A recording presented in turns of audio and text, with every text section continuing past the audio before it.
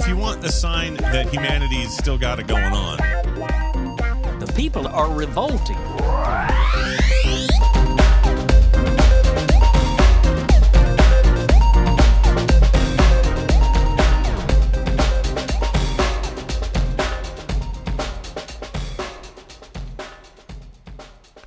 Welcome to People Are Revolting, a daily dose of disobedience.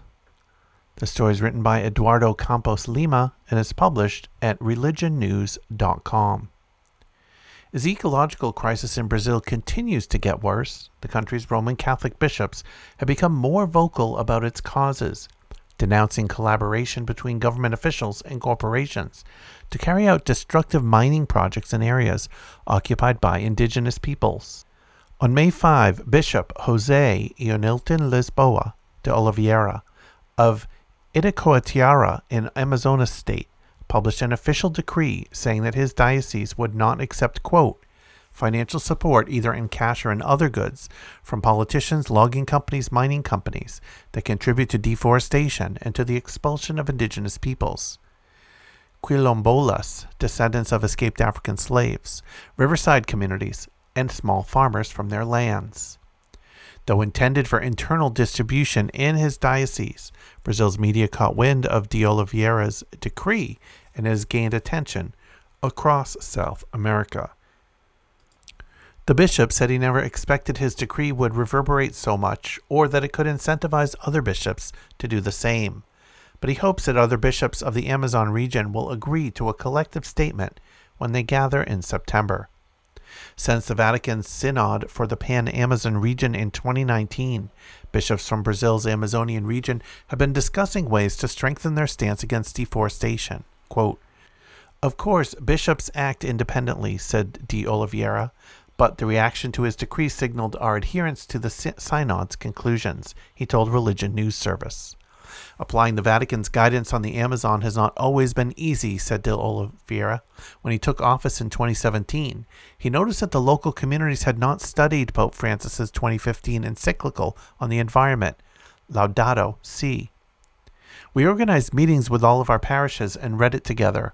Later, we established that we would implement 12 recommendations based on the document, said de Oliveira. The discussions addressed financial donations, the creation of ecological educational programs, and reducing garbage. But after a few years, nothing had changed, he lamented. With local and national elections set for October, de Oliveira, the president of the Bishops' Conference Land Pastoral Commission, or CPT in Portuguese, has been watching the rising violence in Amazonian communities that are being invaded by ranchers, miners, and loggers. According to the Pastoral Commission, 109 people died as a result of land conflicts in 2021, a huge increase from 2020, when just 9 people died. Those figures include homicides as well as deaths indirectly related to rural violence, such as those caused by the poisoning of water and fish with heavy metals, a byproduct of mining operations. In April, 462 square miles of the Amazon were destroyed, according to Amazon, a non-profit organization dedicated to the rainforest conservation. This represented 54% growth in comparison to April 2021, making it the worst April in 15 years. More than 2,600 miles to the southeast of de Oliveira's diocese, Auxiliary Bishop Vicente Ferreira of Belo Horizonte in Minas Gerais state is planning similar efforts. Beginning with Catholics, we have to raise awareness about the need to divest from mining, Ferreira told RNS. Ferreira is the secretary of the Bishops' Conference Special Commission on Integral Ecology and Mining, created in 2019 after the collapse of a tailings dam in Brumadinho that took the lives of 270 people and spilled 423 million cubic feet of mine waste into the Paraopeba River Basin. In January, when heavy rains caused major floods in the region and many houses were covered with mud, Ferreira visited people in the area and said the effects of the 2019 tragedy were still apparent. That mud brought with the flood was not real mud, but a toxic mass of tailings mixed with water. The company talks about reparation measures, but some things are irreparable. The lost lives and the contaminated ecosystem, Ferreira said.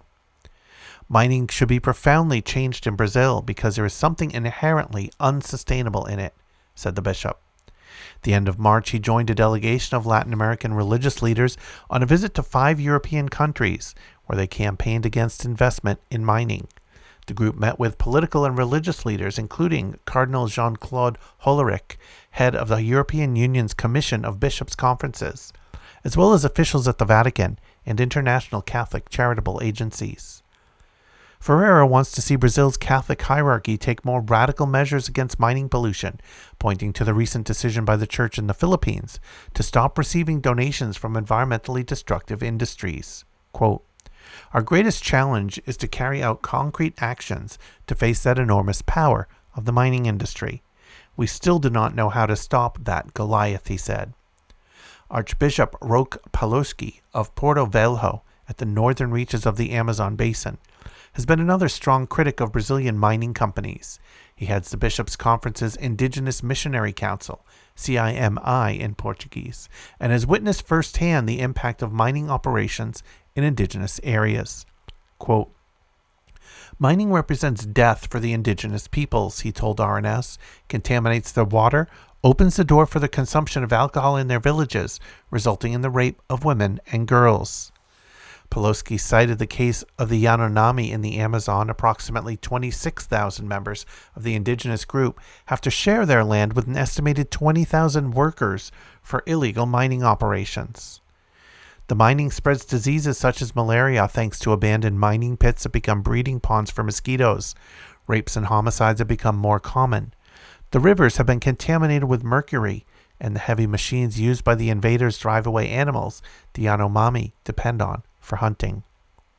CIMI and other civic organizations have been protesting against a bill introduced by President Jair Bolsonaro in 2020, currently under consideration in Congress.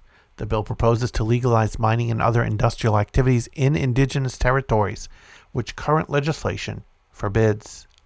Bolsonaro's bill would contribute to further deforestation and destruction of natural habitats, activists argue, given that indigenous territories now serve as sanctuaries.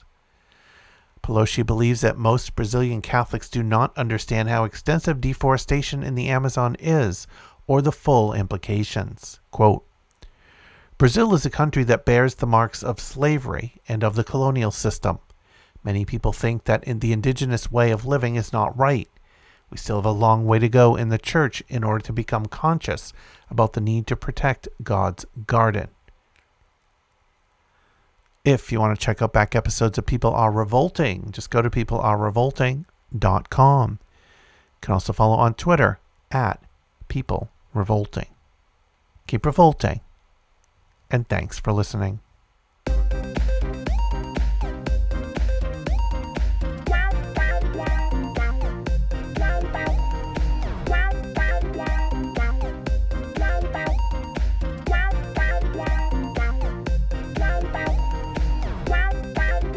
If you want a sign that humanity's still got it going on, The people are revolting.